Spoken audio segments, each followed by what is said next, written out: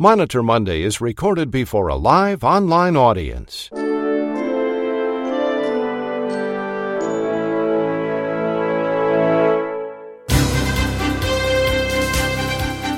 It's morning in America. It's Monitor Monday.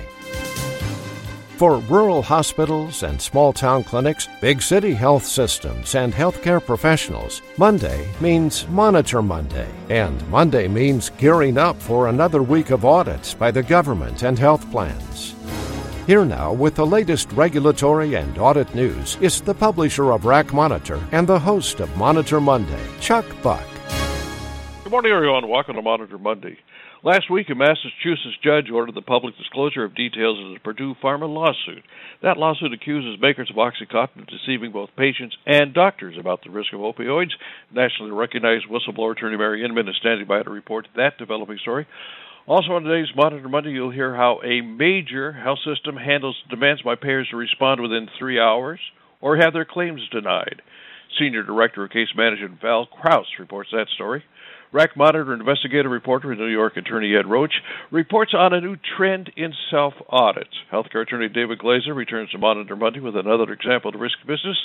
And Nancy Beckley has all the latest topics and the Monitor Monday listeners survey.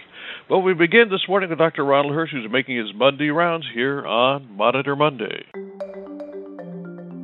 Monday Rounds is sponsored by R1 RCM. Here now making his Monday rounds is Dr. Ronald Hirsch. Good morning, all. As you heard later in the broadcast, Mary Inman is going to talk about the accusations surrounding the Sackler family who owned Purdue Pharmaceuticals, the company that developed OxyContin and started the cascade of events that led to our current opioid crisis. This is a crisis that affects all parts of society, but since many of our listeners are hospital-based, I thought I'd share some perspective from my 6 years as a physician advisor in a suburban hospital. And let me start by saying my view is tainted. I did not get called to see all the compliant patients with chronic pain who kept their appointments and never dropped any pills down the sink. I got called when a nurse or doctor had suspicion and wanted me to investigate and perhaps intervene. No child ever grew up with a dream of becoming addicted to drugs, but it happens.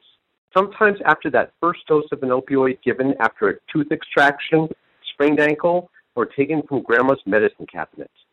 Likewise, no one went into medicine to supply non-medically necessary addictive medications to addicts, and there's nothing less rewarding for a nurse than having to administer an intravenous dose of a potent opioid to someone who does not have real pain, but instead has an addiction.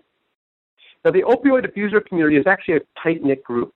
When one abuser finds a doctor who's more liberal with prescriptions for opioids, the word gets out fast. We even had people call the ED to find out if that doctor was on duty. Now, we all know pain is subjective, and the abusers knew the right descriptions to provide and the right allergies to have to ensure they got their drug of choice. Carl was one patient with opioid abuse disorder who frequented our emergency department with severe abdominal pain. And almost every time he came into the ED, he got a CAT scan.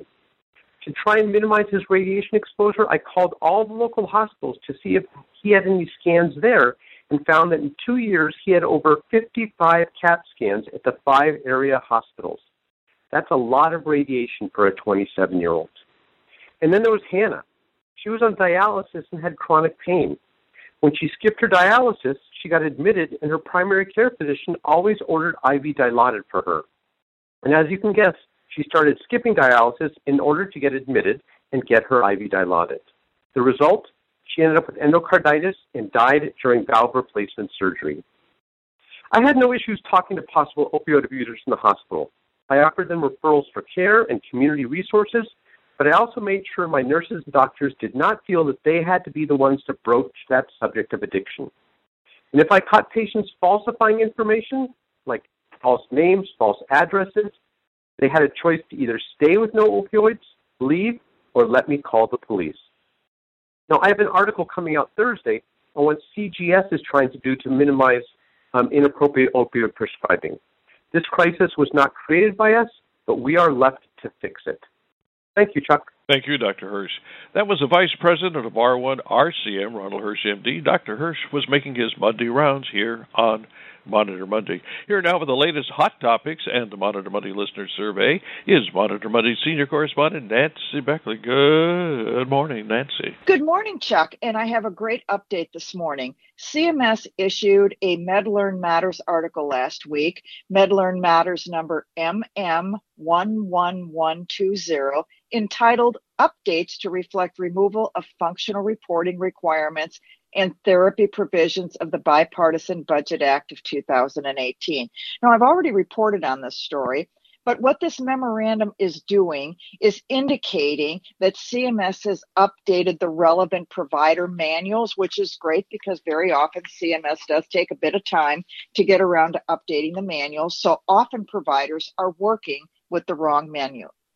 This update, CR 11120, updates Chapter 12 and Chapter 15 of the Medicare Benefit Policy Manual.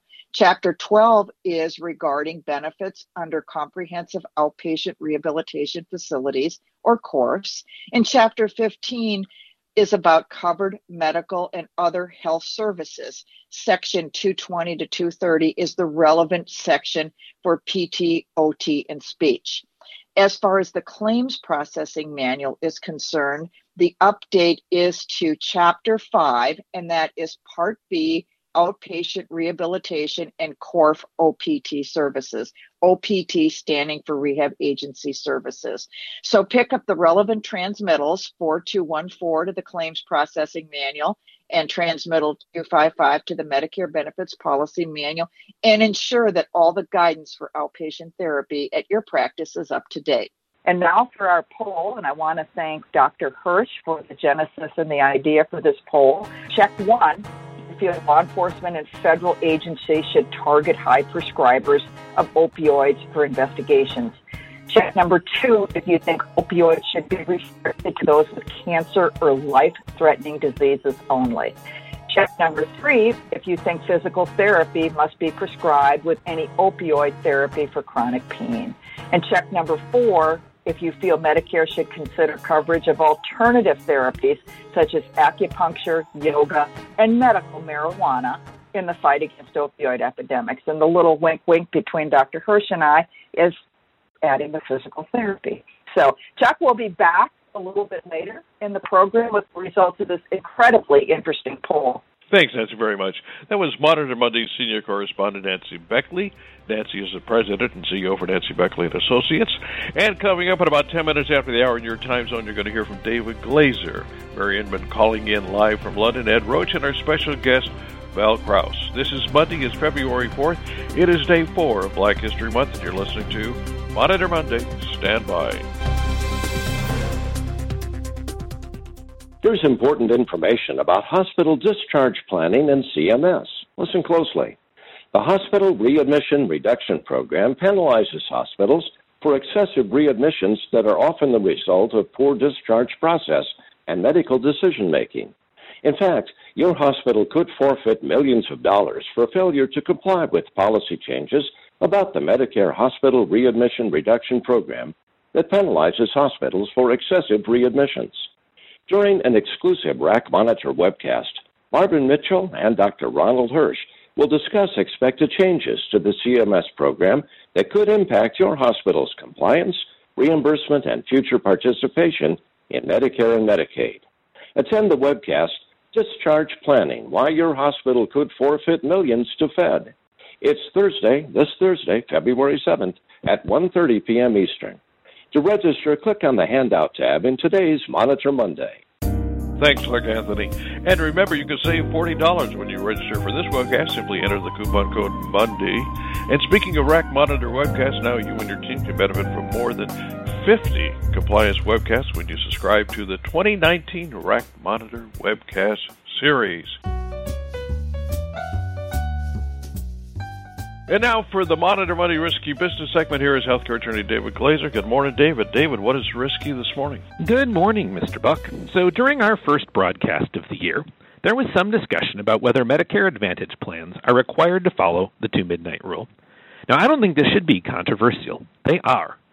First, under the law, plans are required to provide the patients with benefits that are at least as generous as under the traditional Medicare program. Now, if that were the only factor, there would be ambiguity. It would mean that the patient can't be worse off than if the plan used the Two-Midnight Rule, but perhaps in some situations the patient would be better off as an outpatient.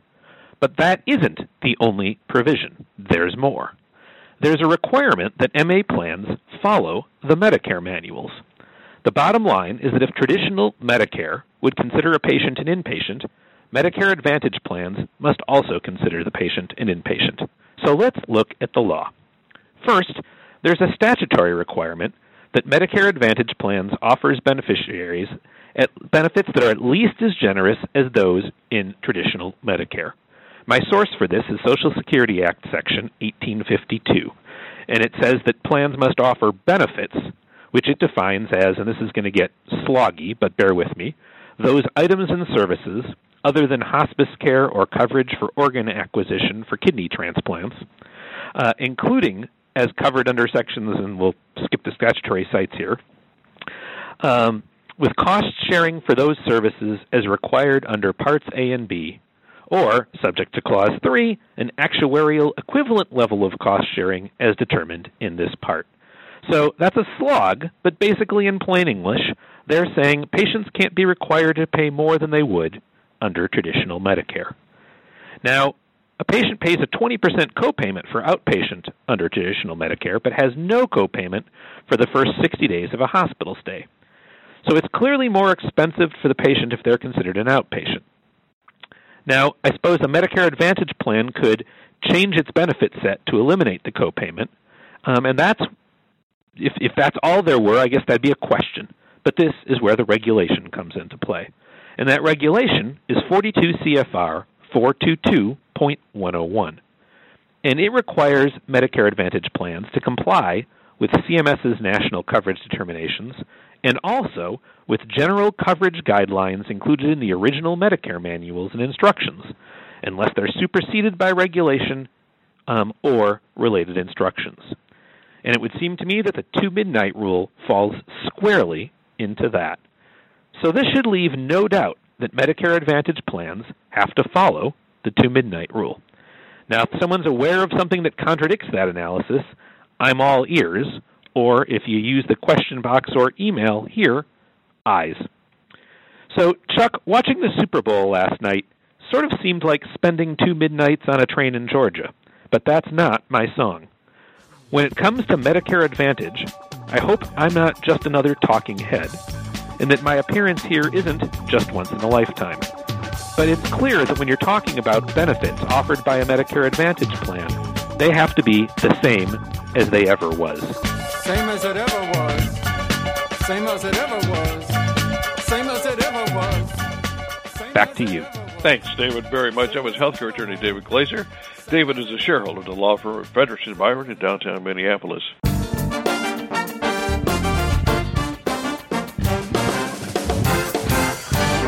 RAC Monitor investigative reporter and New York attorney Ed Roach reports on a new trend in self-audits. Good morning, Ed.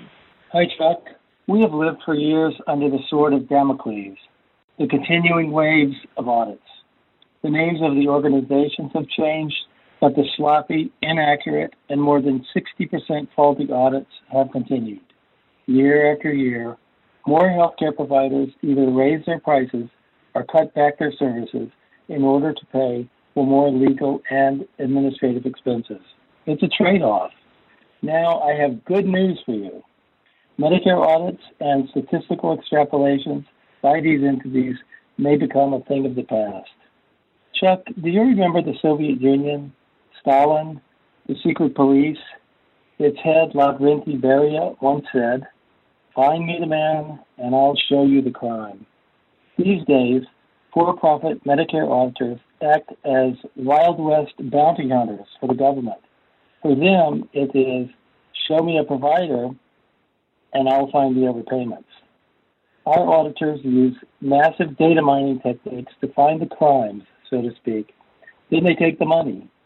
If the provider wants its money back, they have to fight City Hall. Bounty hunters work in 3 steps: target, audit, extract. Find and target the provider, conduct an audit, then extract the money and collect the bounty. Now we are seeing more of something different. What if the bounty hunters could skip a step? What if they would need only to target, then go straight to extraction, skipping the audit step altogether? That seems to be a trend. How does it work? This new pattern sees the targeting followed by a demand letter. The provider then is expected to do a self-audit within 60 days, then send in a check for what is due. The cost of a self-audit is shifted to the provider. They must hire the coding experts and statisticians. And the demand letters strike fear into the heart because they threaten QI-TEM-level damages. What are those? Well, first take the overpayment amount, multiply it by 3. Let's call that number the base amount. Then count the number of denied claims and multiply that by between around $11,000 to $22,000 per claim. And add that number to the base amount. It's a big number. Lots of cash. Easy to calculate, hard to pay. Well, avoiding that type of penalty certainly is an incentive to audit yourself ASAP. N'est pas? Then there's the question of leakage. Humans being humans, we wonder how many people collecting on QI-TEM settlements have been tipped off secretly by someone on the inside of an auditor. Well, there's really no way of knowing, is there? But with so much money involved and the type of society we live in, it is worth considering. In any case, I doubt a crime would have been committed. After all, would it be a crime to leak information that helps the government rightfully recover a pile of cash? If the leaker takes a commission under the table, who's really watching? So now we have come full circle. There is no need to invest the time auditing a provider. One needs only to scare them into auditing themselves and paying for the audit themselves and sending in the money themselves. Target, then extract. Great work if you can get it. Now that's efficiency for you. Back to you, Chuck. Thanks, Ed, very much. That was RAC Monitor investigative reporter and New York attorney Ed Roach. Ed is the Director of Scientific Intelligence for Barraclough, New York, LLC.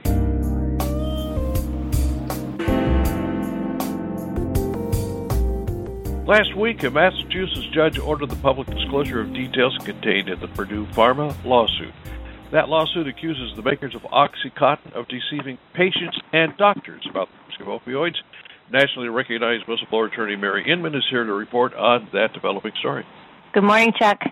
Massachusetts is one of 36 states suing Purdue Pharma, maker of the addictive opioid pain medication OxyContin, for deceiving doctors and patients in the sale of OxyContin.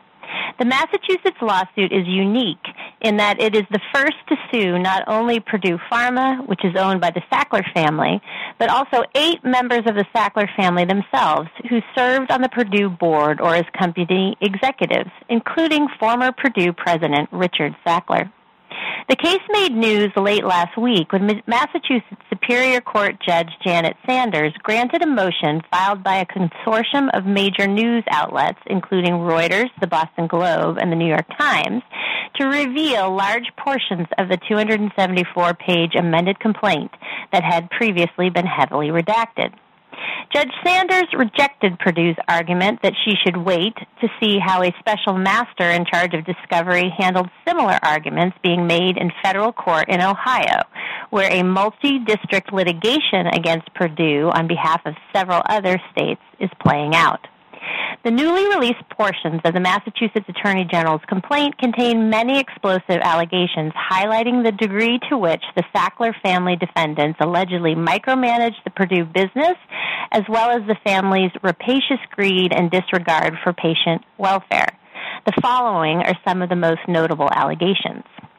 According to the complaint, in 2009, Purdue hired McKinsey to help shape its message for selling OxyContin and overcoming rising concerns about addiction and overdoses. Among the McKinsey recommendations Purdue allegedly adopted was an intense push in 2013 to have its sales representatives increase their sale visits to high-prescribing doctors.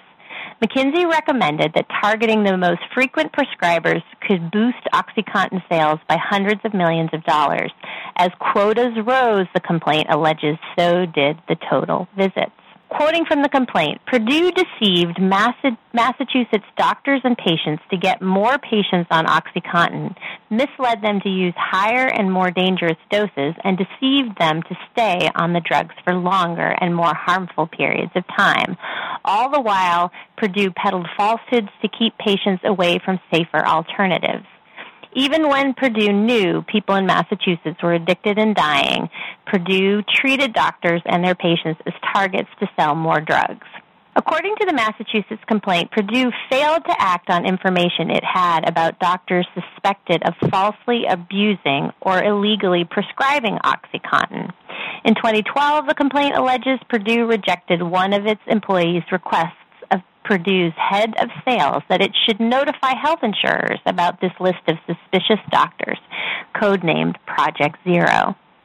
Both the Massachusetts lawsuit and multi-district litigation in federal court in Ohio are being played out against a backdrop in which in 2007 Purdue pled guilty to a felony and agreed to stop misrepresenting OxyContin's addictive properties, and two of its executives, former CEO Michael Friedman and former legal counsel Howard Udell, pleaded guilty to a misdemeanor for misbranding OxyContin.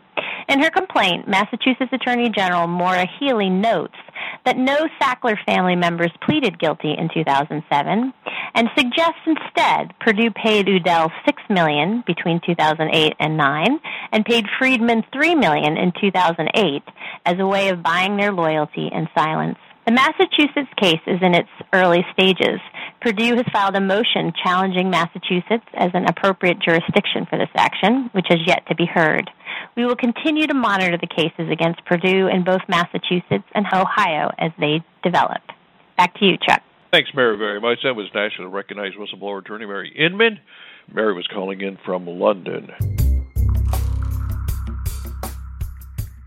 Are you experiencing an increasing number of calls from payers demanding that you have 2 to 3 hours to send clinical documentation or else have your claims denied? Are you being told you can't have a peer-to-peer because your request was considered too late? Well, learn how one major Midwest health system responds to these demands. Isabel Kraus. Good morning, Val. Good morning, Chuck. A few months ago, like many of you, my colleagues and I started receiving reports of Humana and other Medicare Advantage payers refusing to allow a peer-to-peer after an initial denial while a patient was still in-house, and giving a mere 2 hours at other cases to provide additional clinical or face denials. We quickly reached out to our contacts at the payers, both at the regional and corporate levels. We were told this was a mandate from CMS, though we were never able to get documentation of that. So we engaged managed care while we worked to adjust our strategies. And as is typically our case, we took on multiple things at once. First, we pushed on the payers to give us some time to adjust to the changes. One of the major payers actually gave us a 2, almost 3-month grace period to get things into place so it minimized our risk. In addition, we worked with the payers to make sure that they had the correct phone numbers and fax numbers, which was a huge piece for us, because we found that oftentimes the payers were calling the business office, which is not staffed on the weekends. They were calling the patient access staff who don't have access to the clinical. Interestingly, as we were going through this process, it was noted that there were states where there were some hospitals that were affected and others not. And in doing some investigation, there were a couple of things that we found at the facilities not dealing with any of the issues. The first was they actually gave the payer direct access to the medical record after the notification had been completed by patient access. While this worked really well, the problem is that if the documentation wasn't sufficient, it could actually turn into a denial very quickly. The other problem was that if they weren't following up, you could also see a very short time frame to be able to provide additional clinical.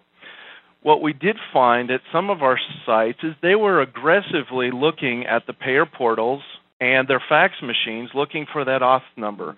And if it didn't come in within 24 hours, they were picking up the phone and calling the payer. This way, they stayed ahead of the game and didn't let the payer procrastinate until the 11th hour. Now, we still clearly have more work to be done, and we continue to work to pull these processes out to all of our hospitals. While this issue is far from resolved and will require more interventions both internally and externally, I think there's some clear lessons that have come from this experience. The first thing is contracts are absolutely critical. If we had a notification from our contract, even 15 days in advance, that said, hey, there's a change to the provider manual, we could have been much further along in the process and had a much lower impact. Secondly, we've got to be more collaborative with the payers. While it feels like you're banging your head against the wall, the reality is that we were able to get a 2+ month delay by collaborating with one of the major payers. And we also have to be more flexible in our processes and not set them into concrete, because the payers are changing rules dramatically, and we have to be ready. And the last lesson for me was we have to cut through these silos in our organizations. If it wasn't for patient access staff and business office staff that were part of the team reporting these issues to me, I may still be blissfully ignorant of this issue at this time. In the end, if you're struggling with payer issues such as these, it's not too late to tighten your processes and to open the doors of communication both internally and externally. If we aren't proactive, our revenue cycle will suffer greatly. And with that, back to you, Chuck. Thanks, Val, very much. That was Val Kraus. Val is the Senior Director of Case Management at a major Midwest health system.